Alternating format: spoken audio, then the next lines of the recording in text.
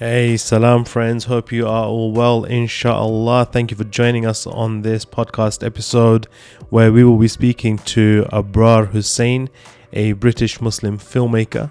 He's a writer, producer, and director. And he's basically the one behind the One Day in the Haram documentary film and One Night in Al-Aqsa. Don't know if you guys have had the chance to see these two stunning documentaries, but basically they're exclusive behind the scenes profiles of Masjid al-Haram and Masjid al-Aqsa, two of Islam's most holiest sites. A very well produced, high quality, very high caliber documentary, just very kind of beautiful to watch. Anyway, so we speak about his pathway into being a filmmaker, what his motivations were, so on and so forth. And we also speak about a new project that he's working on, which inshallah should be coming out at the time you listen to this podcast in the UK at least. So there'll be screenings for that, and I'm going to leave a link in the description for that, so you guys can check it out and attend. And I'll strongly recommend it. And I'll leave it to the podcast episode to discuss what that new project is about. It's called The Balance. That's it really. Let's jump into the conversation. Assalamu alaikum, Abrar. How's it going, my friend? Wa alaikum salam wa rahmatullah. Yeah, very, very well. Lovely to be here. You have a new film coming out soon called The Balance, which looks really exciting. I've seen the trailer, not the trailer. Sorry, I've seen the what do you call it, the poster and everything. I know you sent me a link for a special premiere screener, but unfortunately, due to logistical reasons, we weren't able to watch that. But I believe one of our team members is currently reviewing this new film. That's But right. before that, I wanted to start your journey into filmmaking itself, because that for me is a very interesting. Like, we don't usually hear Muslim filmmakers, right? Like, I have, because I'm in that kind of arena. But filmmaking for Muslims is not typically like a career path that is conventional. Let's say, especially as like coming from like immigrant backgrounds. So tell me about your journey into filmmaking. What got you into it? Yeah, I mean, subhanallah, my journey into filmmaking is probably a different kind of story to most other people's who are mainstream or Muslim. It's just a different type of story. I got into filmmaking because I loved the camera. I loved the camera. I loved shooting things, and I got my first camera, professional type camera, when I was 10 years old. And it was actually Nice. one of those Sony camcorders, yeah, like this. Hmm. And I used to go around just filming everything. Um, and so whenever I think of my career, I always think of this as a really natural kind of career for me. It's something I had a natural talent for. I was shooting stuff, and when I look back at some of that footage from when I was 10, 12 years old, um, I always noticed that my framing is really good, mashallah. So I had a natural eye for framing. That's what that Yeah, shows me. yeah, I yeah, didn't know this until many years later, yeah, when I came back and for some reason watching, some family party or some a family wedding or occasion that I'd filmed, because I used to go yeah. around filming everything at 10 years old, and I noticed the framing is really good. So that was kind of like a just a natural thing. But at that point, of course, I didn't know what a director was, or what a Mm, producer was, or what the mm. difference between the two was. I literally had no knowledge of this. I just loved the camera, and I just loved shooting stuff. I loved framing a shot. I loved doing this kind of stuff. And as I got older, I guess it was just natural for me to start picking up more and more kind of advanced camera systems, and just really kind of honing this craft, even without knowing that this was going to eventually be my career. It was always just something that I loved. So was But it something? Yeah, was it something you were doing at school, or like was it something that you're doing on the side at home? well, I was doing it at home primarily. Right. When I started, definitely at home, and it was, in my house. My dad used to organize a lot of Islamic events in our Nice. house. So he used to get Uh-huh. a speaker coming from, say, and you used to invite all the local community. We lived in a very non-Muslim area, almost a completely white area. Mm. So he would organize these things at our house, and people would come, and I would film these kind of events. But it wasn't until much later, probably around when I was at university, like 18 plus, maybe 18, 19, 20, around that age, that I actually started using the camera professionally. I started recording things at university projects, etc. Nice. My university actually bought one of the one of the productions that I made at university. Oh, They for actually real? bought that from me. Yeah, so that was Oh, like my nice. first kind of, I suppose, paid work. Was around when I was 19, 20 years old. And again, still at that time, it was not a career option. I mean, certainly not. It was just something I loved to do and I happened to be good at. But no, Mm. it wasn't a career option until another 5 or 6 years later, until I was about 25, 26. That's when it first started becoming a career option for me. So, I mean, so you basically, like in your teen years, you did the best thing any sort of like organic creative can do, which is get that straight up like hands-on experience. Um, and like I get a lot of sometimes people message me saying like, oh, how do I get into graphic design, or how do I get into motion graphics, or Right, whatever it might be. And my reply to them is simply just do the thing that you want to do. Like if you want to right, design, then design. If you want to be an interior designer, then design your interior and take a picture of right, it. Like, right. you've got Absolutely. to with I feel like with the creative side of things, sometimes people wait around too long waiting for instructions, and it's not. It's this field isn't that. Like this field, you have to lead with your own initiative. You've got to work a full-time job and also do this thing on the side, or have your university course in, like, I don't know, medicine, but on the same time you're up at 4 a.m.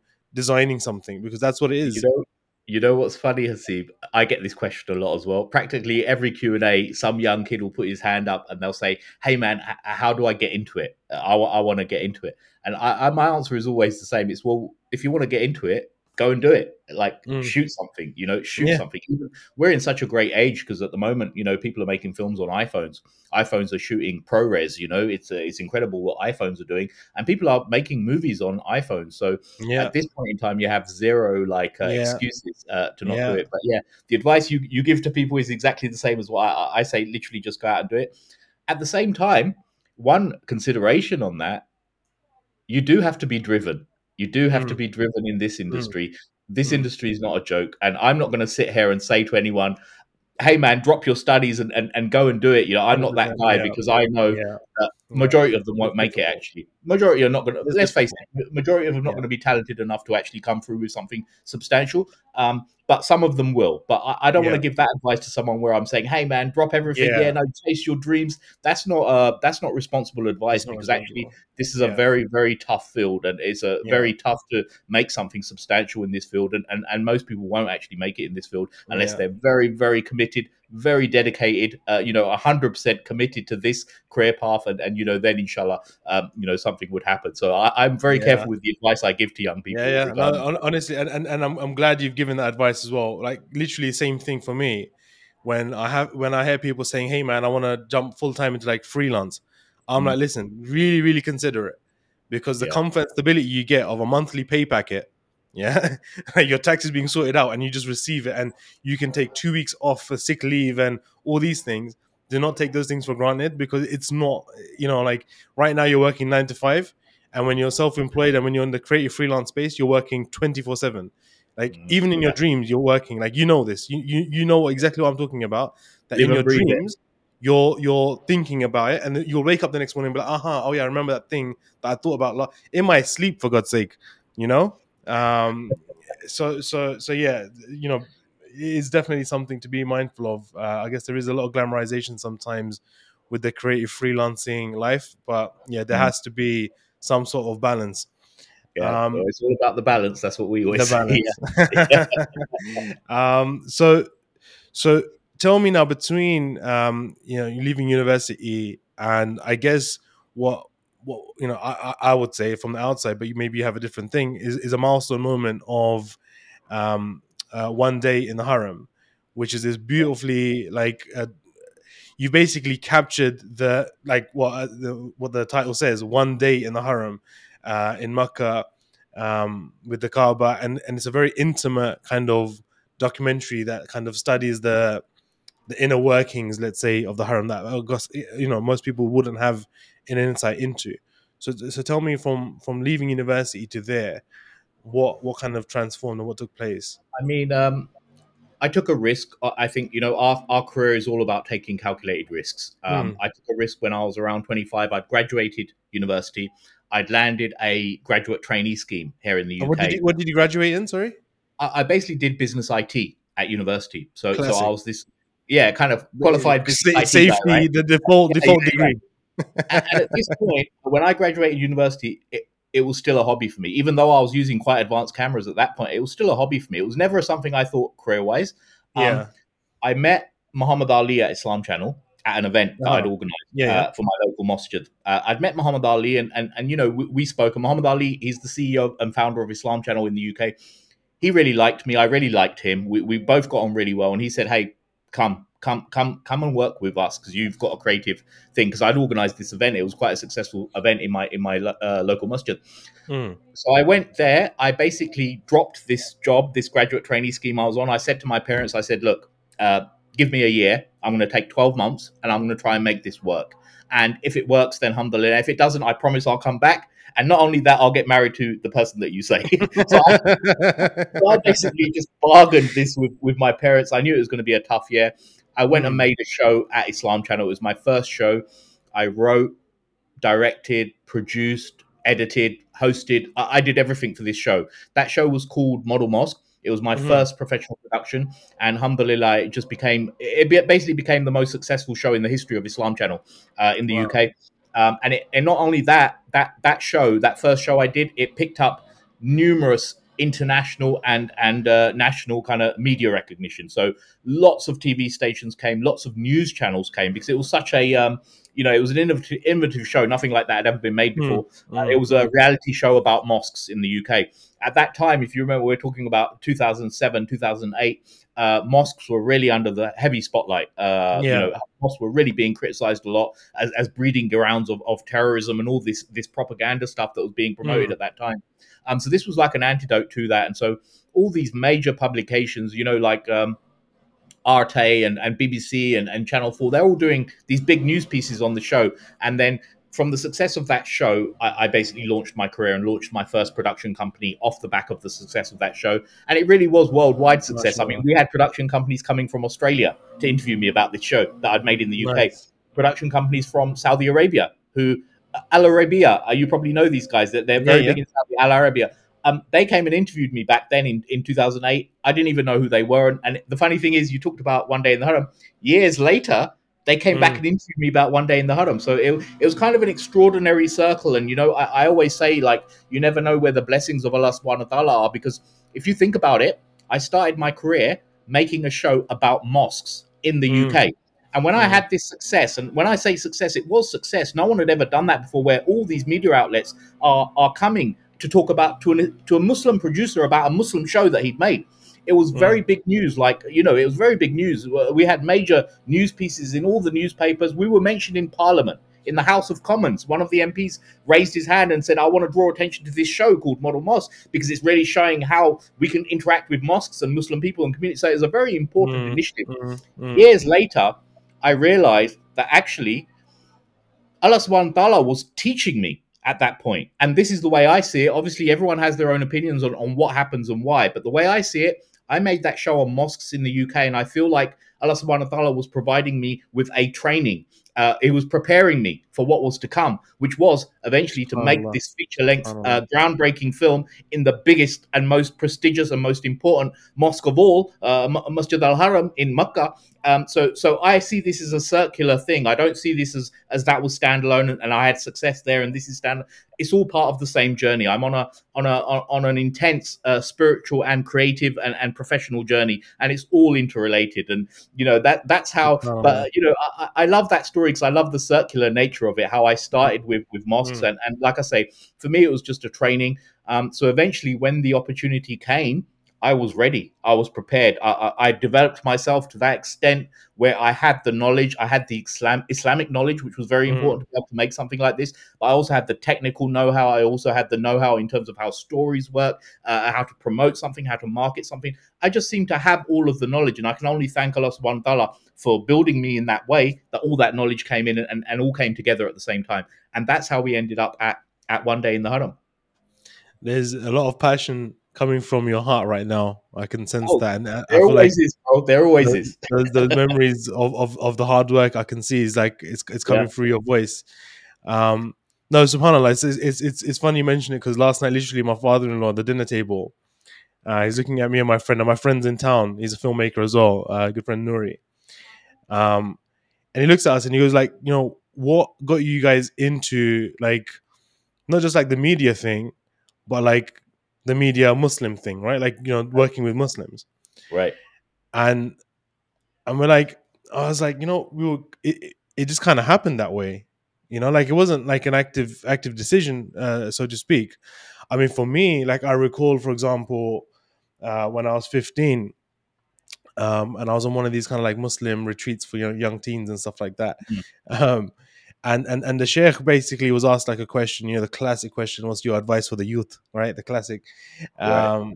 And he replied, look, whatever your God-given talent is, apply that towards serving Allah and the Prophet. And at that time, like I'm good at drawing, right? I'm good at like doing sketches, and I'm really good at artwork and stuff like that. But I struggle to see how that would apply to what he mentioned. And then the idea of Islamic artwork came about, but then specifically like functional art, right? And functional art is basically design, and Mm. that was my pathway. And then the rest is history. Yeah. Yeah.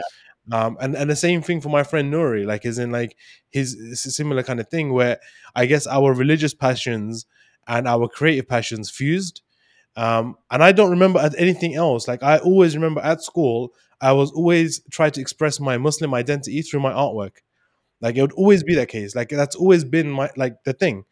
And now it's like, I'm 32 and I'm thinking, oh man, was Muslim community really the best bet when it came to like a niche? And you know what that's like as well. Right. But I can't think of anything else because that's that's part of the emotion. That's part of the I wouldn't work until 4 a.m. on a project that has no emotional or spiritual value to me. I couldn't do it. Yeah. So and Same. I feel like for a lot of creatives, you have to remain true to that root thing that kind of got you there in the first place. And I feel like when you do that, then Allah rewards you. And sometimes it might not be rewards financially, but it's other ways, and only you as a creative will understand what's taking place and what those blessings are. And they're very poignant moments. Yeah, yeah, no, alhamdulillah. I really do agree with that. And I think if people really reflect on their careers and what's happened and what the key moments were, I can't speak for anyone else. I can't speak for any other producer or any other Muslim producer. Their stories might be completely different to mine. Mm, But for me, I feel like I've been guided at each step, even like mm, to the extent where the big moves were like leaving that job that I was in, which was a secure job, a well-paid job, a respectful job, earning money, everything good, and just risking all of that and saying, no, I have a calling to do this mm, thing on mosques. mm, That was the first big risk I took in my career. But my career is littered with these kind of risks, and I mm, always see that even going to Saudi Arabia in 2015. I mean, that was at a time where I didn't know which way to go because mm, Muslim productions were not being funded in the UK. If mm, I'd come to some UK production company or some a big TV station in the UK and said, "Hey, I need £250,000 to make this Muslim production," they would have laughed me out of the office. They did laugh me out of the office, and mm, that was only asking for smaller amounts, mm, 10,000, 20,000 to make some kind of Islamic production. So I ended up leaving the UK, and I had to leave this country, and I had to go to Saudi Arabia just to get that opportunity. That was a massive mm, risk. I uprooted everything. I left my friends, my family, the life that I know. I uprooted all of that and just had this calling to go to Mecca. And mm, subhanallah, I really do feel a lot of guidance, spiritually. And so earlier in my career, I think I was unaware of it. Now I'm much more aware of it, and I let it wash over me. I let mm, that guidance come over me. When mm, we made One Day in the Haram, people say, "Oh, wasn't there a lot of pressure?" And there was this pressure because obviously you're dealing with a big budget. You're dealing with a huge crew. You're in this place that is kind of foreign with a foreign language and everything like that. But I actually didn't feel pressure in the Haram. I mm, felt a certain type of mm, pressure, the mm, spiritual pressure, not to get anything wrong. It was very important. mm, That was the pressure on me. But in mm, terms of the production and dealing with this huge beast of a production, I didn't feel any pressure because I felt so relaxed in thinking that, well, this is all part of Allah's plan. And I'm one of those people who believe that you have to be invited to go to Makkah. Even if you're just going for Umrah or you're going for Hajj, Allah subhanahu wa ta'ala has to invite you for you to go to Makkah. And I was thinking to myself, well, if Allah subhanahu wa ta'ala has invited me here to this place, then surely he's got me. I don't need to worry about anything. So in terms of that, it makes you feel so relaxed, because once you trust in him and where he's going to take you, and that you're under his guidance, then the pressure comes off. And I think that's how I dealt with the pressure of One Day in the Haram. Because let's face it, that was a huge, you know, a huge project for someone to take that project on and make something historical like that, that something that had never been done before. It was a huge undertaking. There was a lot of different stakeholders. I don't know if you've ever dealt with Saudis in your life, but Saudis are also you have to be very diplomatic dealing with these guys. These Mm, guys have very strong opinions on things, let's say. So mm, navigating all of that. But like I say, I just didn't feel any pressure. And even now in my career, sometimes I think a lot of directors get pressure when they're about to release something. You're about to drop something out that you've been working on for a year or 18 months. You've been working on this thing solidly. You're about to drop it out to the public. You feel a real big sense of fear. Or what's people, it's the first time people outside of your team are going to see this. But I honestly don't feel this fair with my films, not with Haram, not with Aqsa, not with The Balance, because when I put it out, I'm very comfortable in that I've done this for the sake of Allah subhanahu wa ta'ala. I've done mm, this for him. And when I've made the film, I've not thought about the audience. A lot of people think about how's the audience going to think about this and what the audience going to think about that. I actually don't think that. It comes into my thinking a little bit in the planning stage. I don't actually think that, because most of the productions are they're like a one-way conversation between me directly and God that no one else knows about. No one else knows. mm, It's just an internal conversation I have. And that is what I use to guide how the films will be. It's that internal conversation with God, and it's really just between me and him. It's actually not trying to say the audience is not important to me, because they really are, and their opinions are really important to me. But when I'm making the film, I literally, the only person I'm answering to is Allah subhanahu wa ta'ala. Is he going mm. to be pleased with this production? Is he going to like this production? Is he going to give me some kind of benefit in terms of my akhirah from this SubhanAllah. production? These are the things I think, and how my thought process is. And like I say, this has developed because of the way my career has developed. I made Model Moss was my first show, and it's like in the film, it's funny, we talk about Isam from Outlandish. I don't know if you know this guy.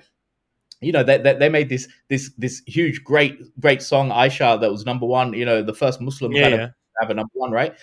yeah. And he says, look, if Outlandish's first song had been a club hit, it would have been a completely different Outlandish, he says. And that really resonated with me, because I thank Allah subhanahu wa ta'ala for that I didn't go in there and make some kind of mainstream show, and get sucked into the mainstream life at a young age when I Mm, was very impressionable, and could have got sucked into this, and had some success in a mainstream level, and that would have been the rest of my career.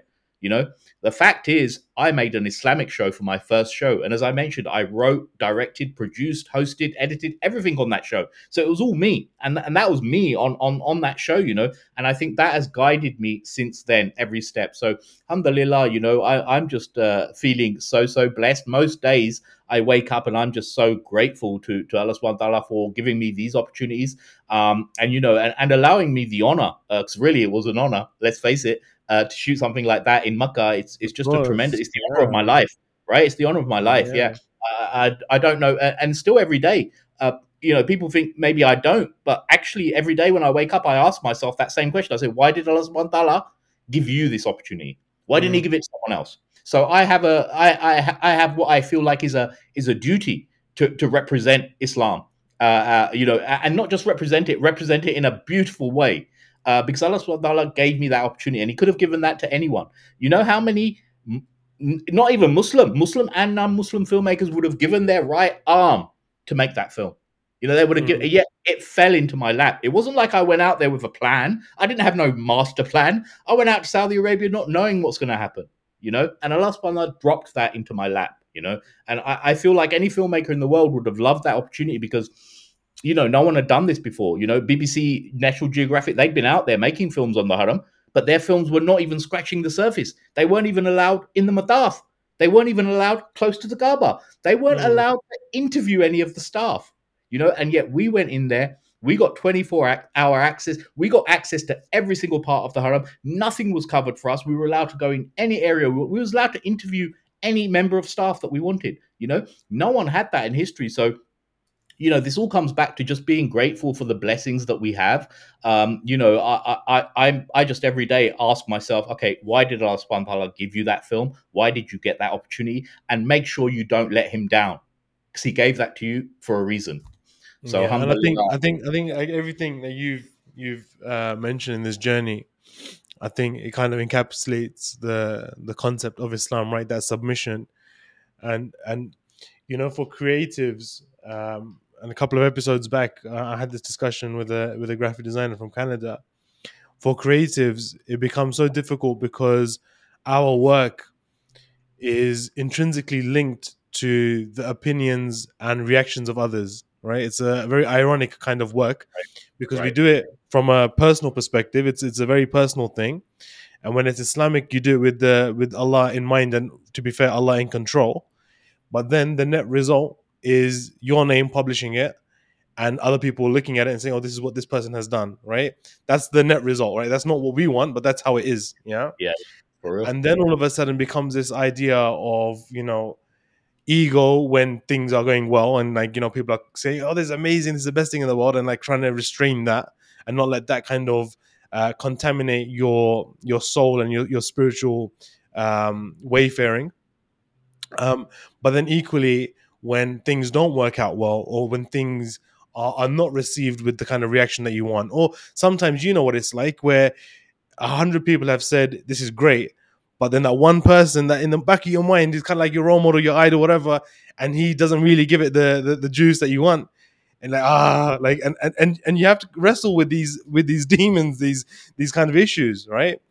And then that's multiplied by today's era of social media and fast content, right? Like there's things that go viral for a day and they're never to be seen ever again in Right. history, but in one Right. day it racked up 5 million views, and that's it. Now we move on.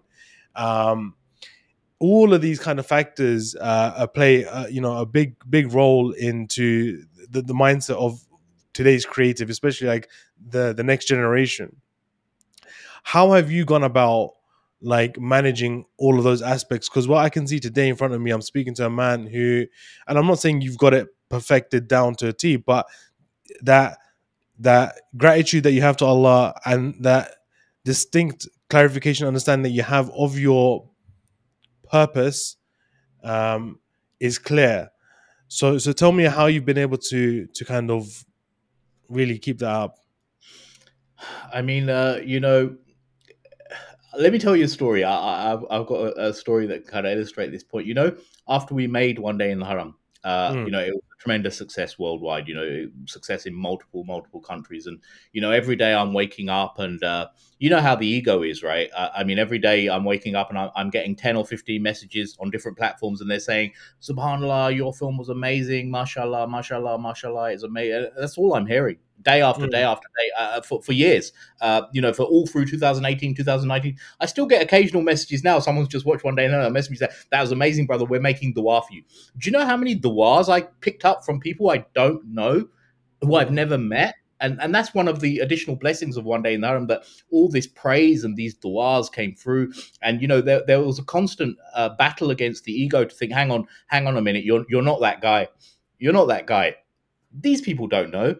These people see your work and they think, well, this guy is, he's a really good person, and that's their perception, having seen the film, and that's a test for me. That really is a mm, test for me. mm, I have to watch that every day. And I think most people in a field where you're getting that external validation from people, especially on social media, especially with things going viral and things like this, it's very easy to start believing your own hype and forgetting where mm, the source came from.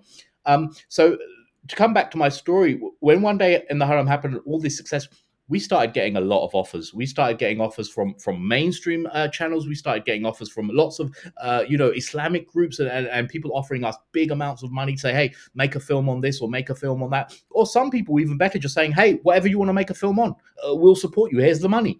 And suddenly the money wasn't a problem anymore, which was incredible, because I'm someone who's had to fight for every little bit of funding to make a production, right? So mm, suddenly the money was no object anymore, and I'm thinking, well, alhamdulillah, like this is great. What should we do next? and there were a lot of options on the table, and one of the options, funnily enough, was Medina, right? And I knew, okay, one day in the has been success, Medina will be a triple success, right? It'll just Mm. it's gonna blow everything out of the market, if we made a film on Medina, and we had the permissions, we had a very tight link with the Saudis, with the officials there, and I knew I could make this film, but we decided not to do that. We decided to go and make a film on Masjid Al Aqsa. Why? Because Masjid Al Aqsa was the really difficult film to make at that time. Mm. A lot of tensions going on in that place. We don't need to speak about it. Everyone knows. An occupied country, an occupied place, an oppressed people. All these things. Guards and guns everywhere where you look. Checkpoints everywhere you look.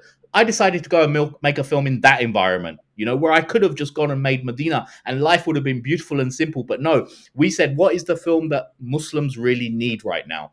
What is the film that Islam really needs right now? And obviously asking Allah subhanahu wa ta'ala, what should I do next? It was to make the film on Masjid al-Aqsa, because, it was just logical to do that, because that was the Medina doesn't need me.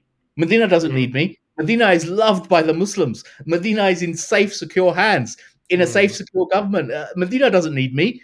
Mm. Aqsa, it seemed like it needed someone with my skills. It seemed like I needed to go there. And so we went to Aqsa, and it was the most stressful shoot ever. So much. Let me tell you a quick one. When I was in Haram, when I was in Mecca, I never wanted to leave Mecca.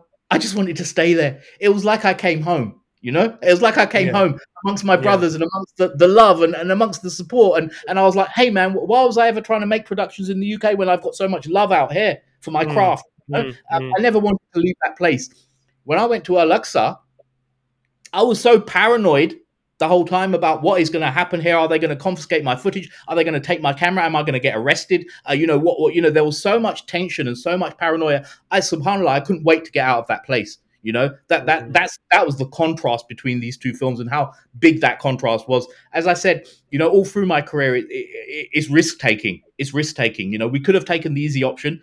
We were riding high on the success of One Day in the Haram, but we didn't do that. And I'm really, really proud of that film, One Night in Al-Aqsa, because, like I say, it was just a film that really, really was needed by the Muslims. And I think, there was so much propaganda and stuff, so much negativity, of course, but also misleading Yeah. information being given out to the Muslims.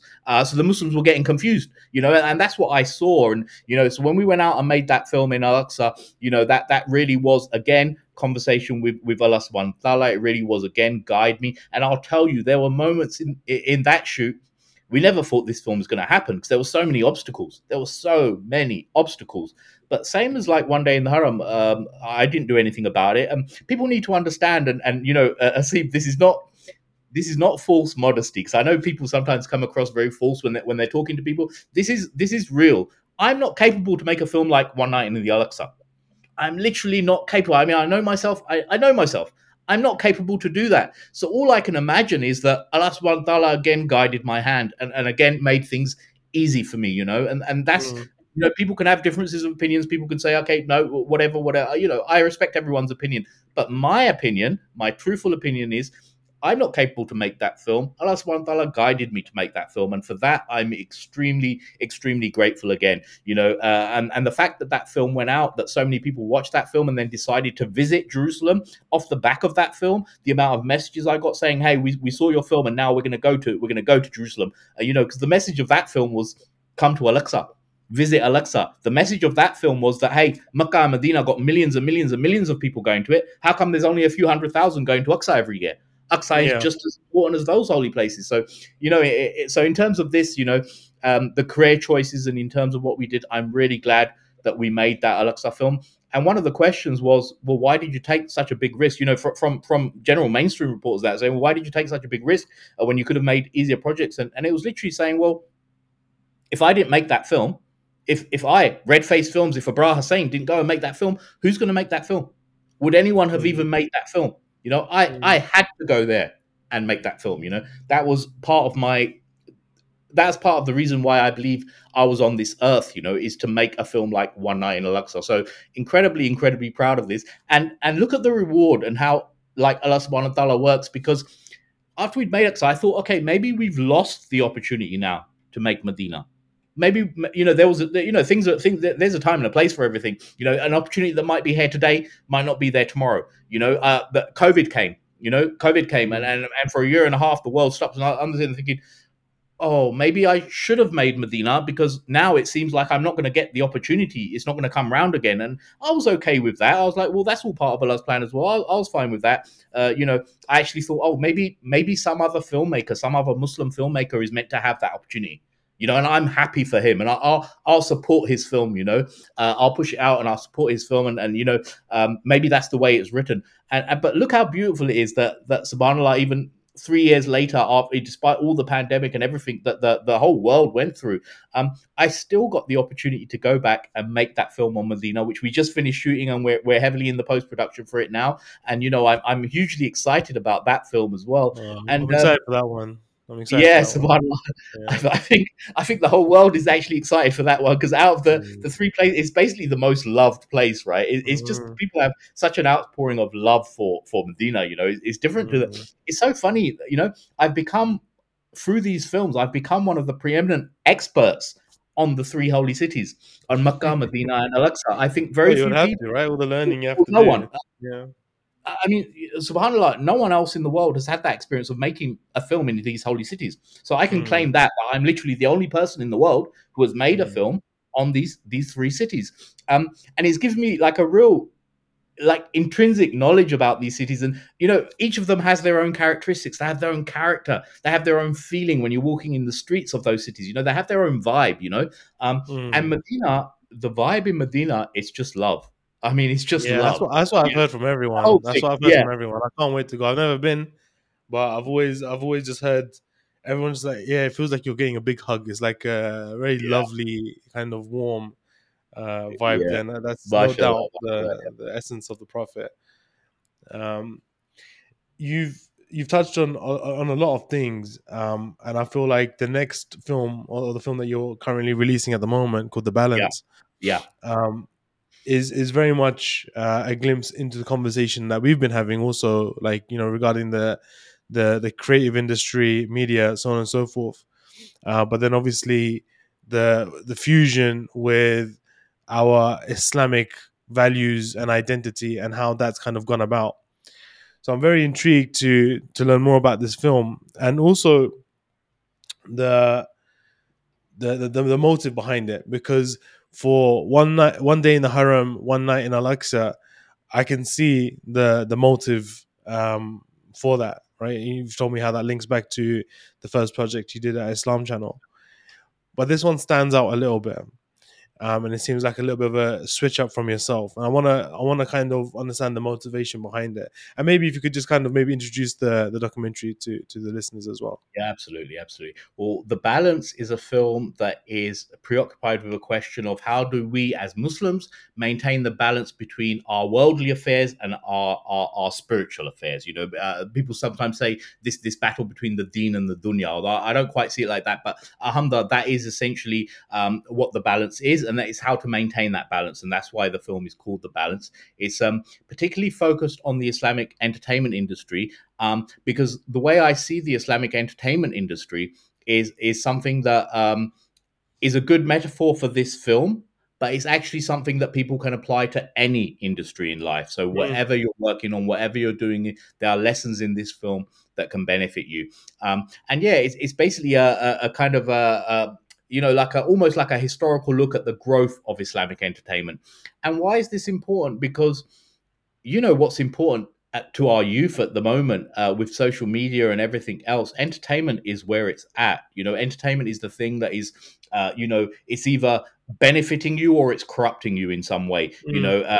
And there's a very thin line between it. So we decided to make that, and there were a few reasons why I decided to make this film. Firstly, um because like you say, we done two very, very spiritual films in Haram and Aqsa, right? Two very I needed to show my range. I need to show that I can do something different as well. I need to show there are multiple stories within Islam that we need to tell. Not just these. So that was the first thing I really wanted to show people in the industry and in the market that, hey, we are capable as Muslims to do many different things. You can't put us in a box, and say, oh, they just make spiritual films or they just make religion. No, we can do multiple projects. And also, you know, for the Islamic industry itself, which was developing, like I see myself in my role that you know, Allah subhanahu wa ta'ala has granted me a lot of opportunities, and obviously these opportunities are only here to help other people, only here to help the industry as a whole. So really, The Balance is a film about Islamic entertainment. And what is the field that we are both involved in? Essentially, is Islamic entertainment. Islamic Yeah. entertainment pays me, and Islamic entertainment pays you as well.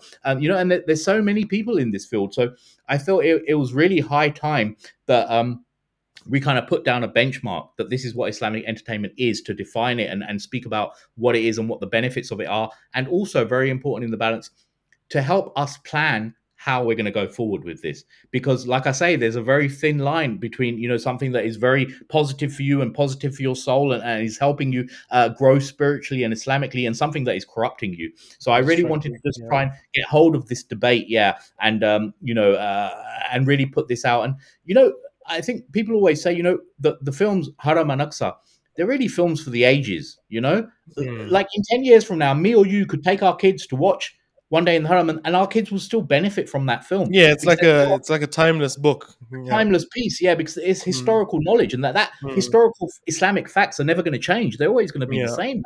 So these films Yeah. are for the ages, but The Balance really is a film for the here and now. It's Right for right now. here, Yeah. right now. And I feel like Yeah. people can Yeah. watch that film, and the takeaways they take from it, the gems of knowledge that they take. This is a Mm. very Mm. spiritual film, like a hugely spiritual film, The Balance. Mm. So I feel like, yeah, people can implement these lessons that they'll learn from The Balance into their daily lives almost immediately, you know, straight away. So these were like the plus points of The Balance for me. And funny story, Hasim, I actually tried to shoot The Balance 12 years ago. Oh And wow. it wasn't called The Balance then. It was called The Rise of Islamic Entertainment. I wanted to make a film on the Islamic entertainment industry. And when I picked up the camera 12 years ago and I started, okay, looking, okay, who can I interview for this film? Literally, there were a couple of nasheed artists, there were a couple of Islamic rappers, you know, and that was it really. There was no kind of scene to speak of. You know, there was no Mm. comedy at that point. You know, Allah Made Me Funny just came a year after that, right? There was no social It, media, of it, course. it There was was no very social media. early then. It It was was very raw early then. days, Yeah. yeah, Yeah. and there was no variety. You know, we didn't Yeah. have this film scene or these actors, or we didn't have the Yeah. comedy scene. You know, we didn't have Yeah. any of this. So 12 years ago, it was just dry. But you know, 2019, when I The, looked the at it again, I the thought, transformation, like is in like, so I'm a big Sami Yusuf fan. Yeah. yeah, I genuinely love the guy. It would be my dream to get him on this podcast. mashallah, inshallah, you will. He is like, because basically, like, I'm a big music person. I love music.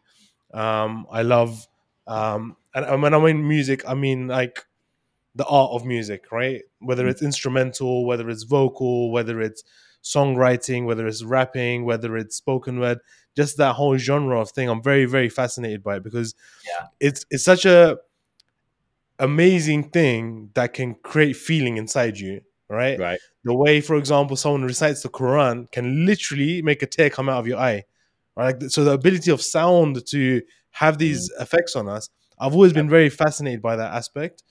mm, So obviously I've grown up in London, you know, listened to grime and rap and all this kind of stuff.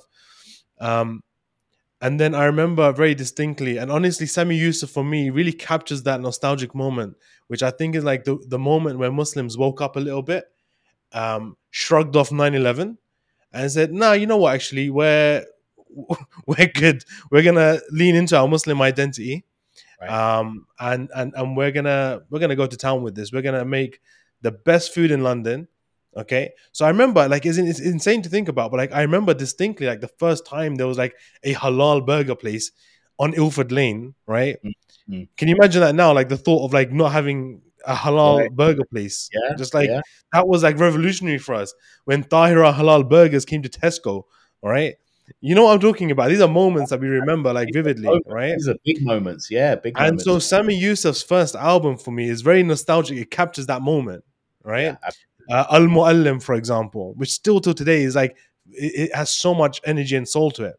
But Mm, looking at Sami Yusuf's journey, sorry, I went off on a tangent there, but looking at Sami Yusuf's journey over the last like 10, 15 years, where he has applied himself to um, the art of music, but like in the most Islamic way possible, and seeing the transformation and the things he's been able to create, like these live performances, Mm, mashallah, where he literally is going to Central Asia and helping these people revive their cultural heritage, and move away from this idea that this everything is like blanket haram, and this kind of thing, like revive that cultural heritage.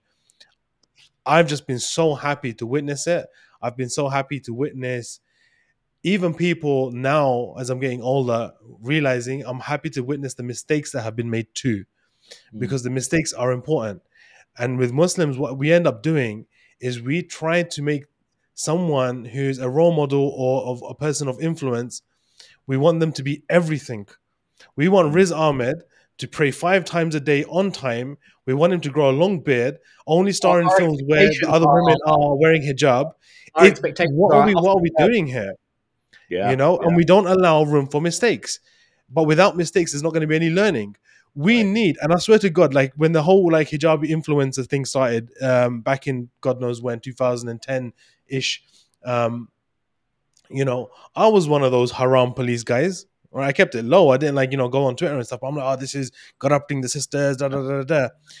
And now I'm looking at it and I'm like, no, they need to make their own mistakes, man. Like, as in, when Mm. Dina Tokyo, I don't know how familiar you are with this stuff, I know the story. Yeah, but like, when Dina Tokyo took off her hijab, I was looking at it and I'm like, oh, up in arms, and yeah, we were right 10 years ago, and now more like, up in arms about it. But I'm like, now every single girl that followed Dina Tokyo and remains wearing the hijab is now a better hijabi than she was yesterday. right. Absolutely. Yeah, Do you get what I mean? But yeah, yeah. if we don't allow room for mistakes, then how are we going to grow? We Mm. are, as Muslims, especially Muslims in the West, in a completely unique paradigm. This paradigm has never been experienced by Right, anyone else on earth ever, ever. right. Period. Yeah, There is no blueprint for us to follow. There is no template. There is nothing that we can draw a parallel from and say, "Oh, that's what we've got to try and implement." This is completely fresh territory. And the only way that we can move forward is actually celebrating culture. And you've called it entertainment. My mind is interpreting it as culture. We have to celebrate the culture. We have to enhance it. At the end of the day, and this is what, like, the argument that I make, Islam was spread through the most highest form of culture, the Quran. mm. At that time, that's what people used to get down with, poetry. Yes, And Allah came and said, let me outdo all of you. All right. You want to go for a rap battle? Allah came through with the Quran, and that's like, oh, game over. All right. yeah, And that was it. That was art. That was culture. But today, if you are to tell someone, another Muslim, that, oh, I consider the Quran to be a piece of culture, they'll look at you funny, because we, in this process of transforming from like a victim mentality to a very strong, confident Muslim identity, have decided that somehow culture was the thing that was holding us back. And we blame our parents and the whole Pakistani, the Bollywood films, and da da da da, and we reject all of that, and we're trying to develop this new thing. But everything needs culture. Culture is everything. Like it's what we wear. It's how we address each other. It's how we shake hands. It's how we share food. All of mm. these things are culture, and without celebrating it and without making mistakes in it, we're never gonna grow from it. That's my piece. Sorry. Yeah. No, it's really relevant, and look at these moments. See these iconic moments that you mentioned, Mm, like this first halal shop opening in Ilford Lane, and the first time that the brand the halal brand came into Tesco's. These are big moments. I think the Balance film is essentially taking all the big moments from the history of Islamic entertainment and putting them all into a compact 80-minute film. For example, some of these guys you might know, some of our parents will definitely know, was Ahmad Didat when he came, and he's featured yeah. in the film. Muhammad Yeah. Yeah. Ali, the boxer, when he became the first Muslim openly to be mainstream, the heavyweight Mm, champion of the world. Such an mm, incredible story. But Muslims have never really celebrated it in that way, but we are picking up on it now, and he's becoming one mm. of the heroes of Islam now in this modern age, which is great. Outlandish is number one. We mentioned it. The film The Message, which was the first Wow. Yeah. The visual message. experience of Islam that I ever had. And look at us both. We Mm, both grew up in London. We're both kids of suburban areas, right? We've never seen desert. Not while we was growing up. We saw skyscrapers, Mm, little parks, When I first saw the message, and that was the first time I'd seen Islam, my religion, depicted mm, on screen and in such a mm, cool way mm, with cool actors and a cool director and a big budget. It was mm, incredible for me to see the desert and see where this mm, culture had arisen from. mm, You touched upon the poetry. I mean, the balance covers so many important milestones within the Islamic entertainment journey. And I think for that reason, I think people should be aware of where we've come from. And he also talks about the catalysts that you again touched upon this 9/11. I was when I first envisaged the film, I never saw 9/11 having a part of this film. But the more and mm. more people I interviewed, and remember, there's over 35 different contributors in the balance. The more people I interviewed, the more people kept saying, "Yeah, well, when 9/11 happened, I decided to pick up the mic. When nine Mhm. eleven happened, well, when Yeah, I started seeing all that yeah, negative media stuff, I decided yeah, to pick up the pen, and I decided to pick up a yeah. camera. I decided to, do this or do that, do a comedy sketch. I write a book, sing a song, all these things." 9/11 was actually one of the major catalysts for the Bro, expansion of 9/11 is such a entertainment. big Look moment at for that. Yeah, Muslims. It's right. insane.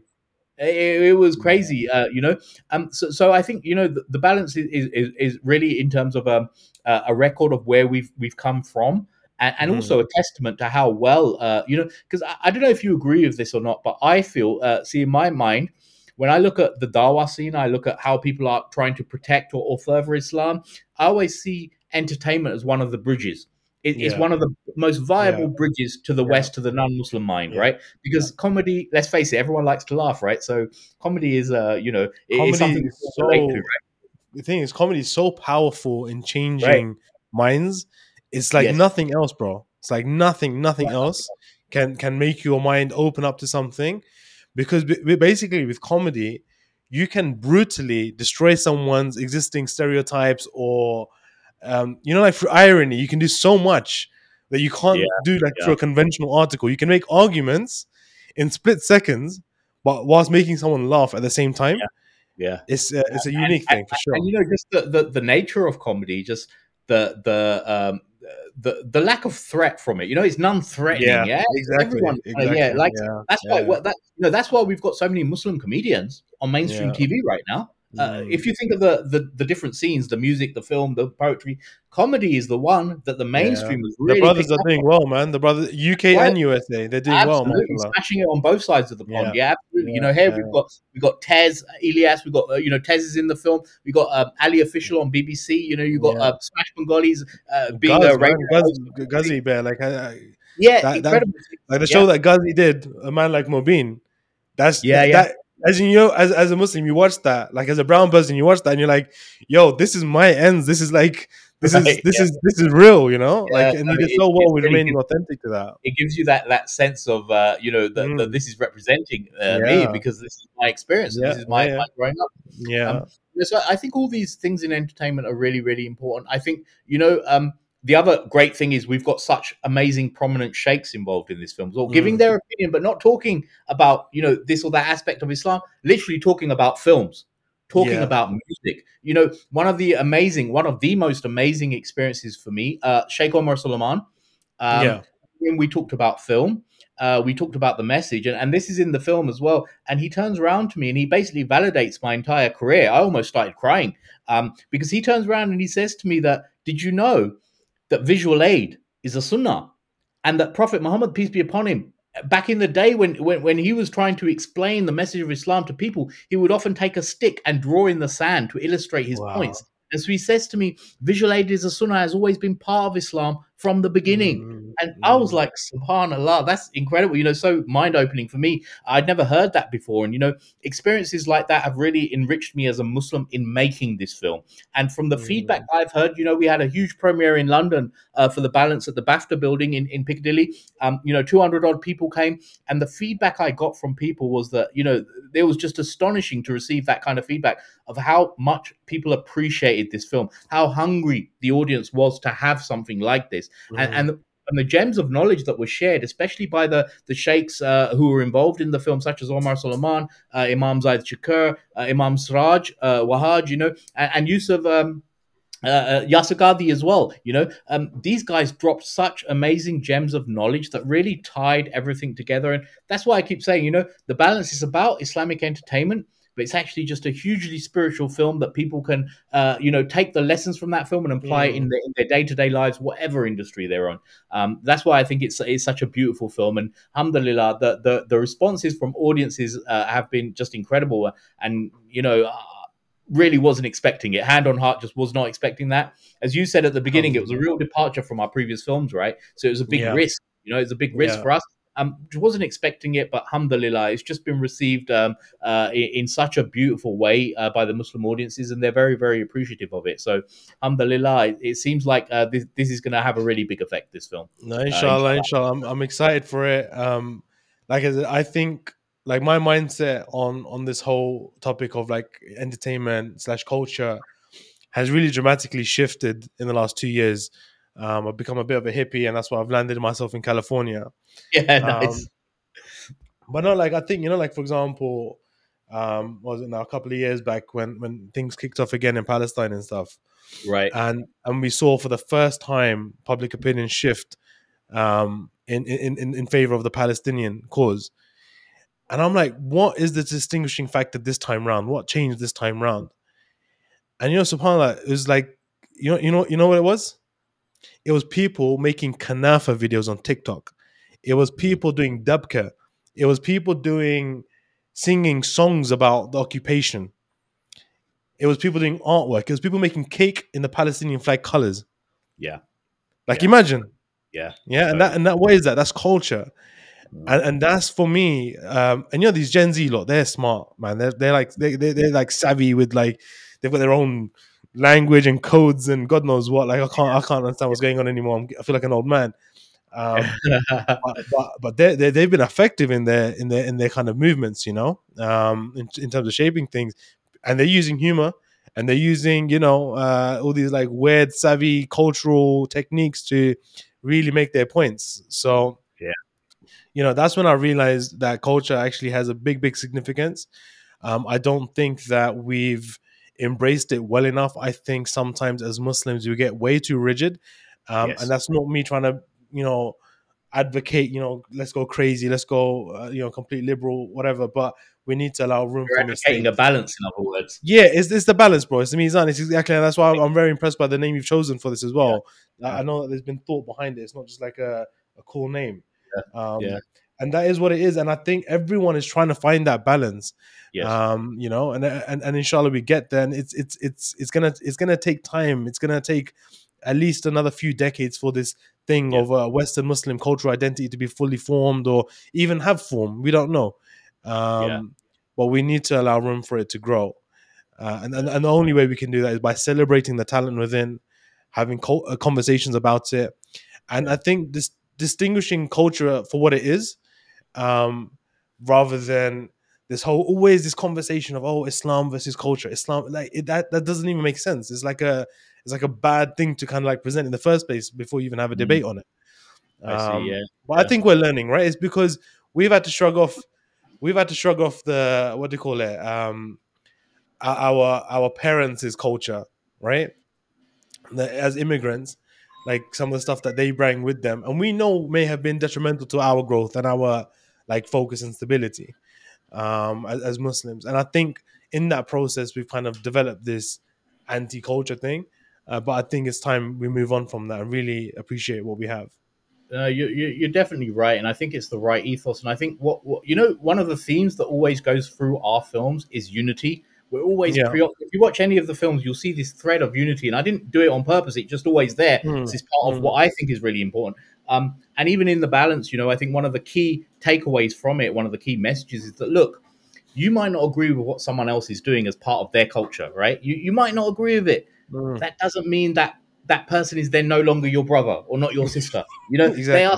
They are still Muslim. Exactly. You need to Yeah. support them. You Yeah. can say, Yeah. okay, for example, music is not for me. Okay, I see someone on stage and they're dancing or they're singing.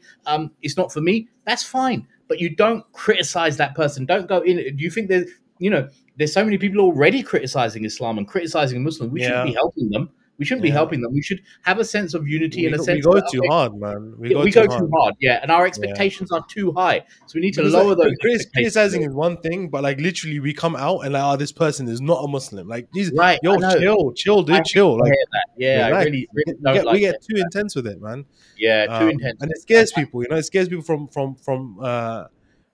from attempting to be in certain fields because like, what's everyone gonna say? You know, like that kind Right. of thing. And Yes. that's not healthy. You know, Yeah. like we always talk about in the Muslim community, like this idea that, you know, like how do I say this in a way that doesn't get me cancelled? People, our brothers in faith, you know, in Judaism, Mm. have had a tremendous effect in culture, right? In Western culture, in shaping Right. Western culture. Yeah. Okay, and the way that they approach this arena is not through like, hey, here's my agenda. I've got to convert you by the end of this film, Mm. right? Mm. Sometimes what happens is Muslim creatives, we always have like an agenda to try and get someone to our worldview. I mean, look, we're never critical of our own worldview, and it just becomes this like weird, like very obvious thing. Oh, the Muslim Imam saved the day. That's how we would write our film, right? Right. Like that's how we would write it, very Very beige. astute. Yeah. Yeah. And the We Muslim do have. crowd walks away, gives themselves a pat on the back, but really, it's a flat storyline. Whereas Mm. what I've realized about a lot of the Jewish film writers, especially like the ones like you know, the more kind of East Coast style storylines, because obviously there's a big population there in America. They don't make the film about their faith. Mm. They don't make the film about the rabbi who was like, you know, really generous, and you know that's how we learn from the Torah, and that's not what it is. Yeah. It's just a really, really, really well made film, extremely good screenwriting, extremely good dialogue, extremely good acting. And yeah, in the film, at some point, they may have referenced Mm. some Judaic values, Yeah. It's and very that's it. subtle. Yeah, Yeah. It's very subtle. it's beyond subtle. Like the whole thing may be a metaphor for a Judaic value or a Mm. Judaic question. Mm. No, Um, absolutely. Yeah. and that approach, I feel, is the most effective. And again, not in a effective in the sense that we want to kind of convert everyone to Islam or anything like that, but really expressing our community's values and vibe. You know.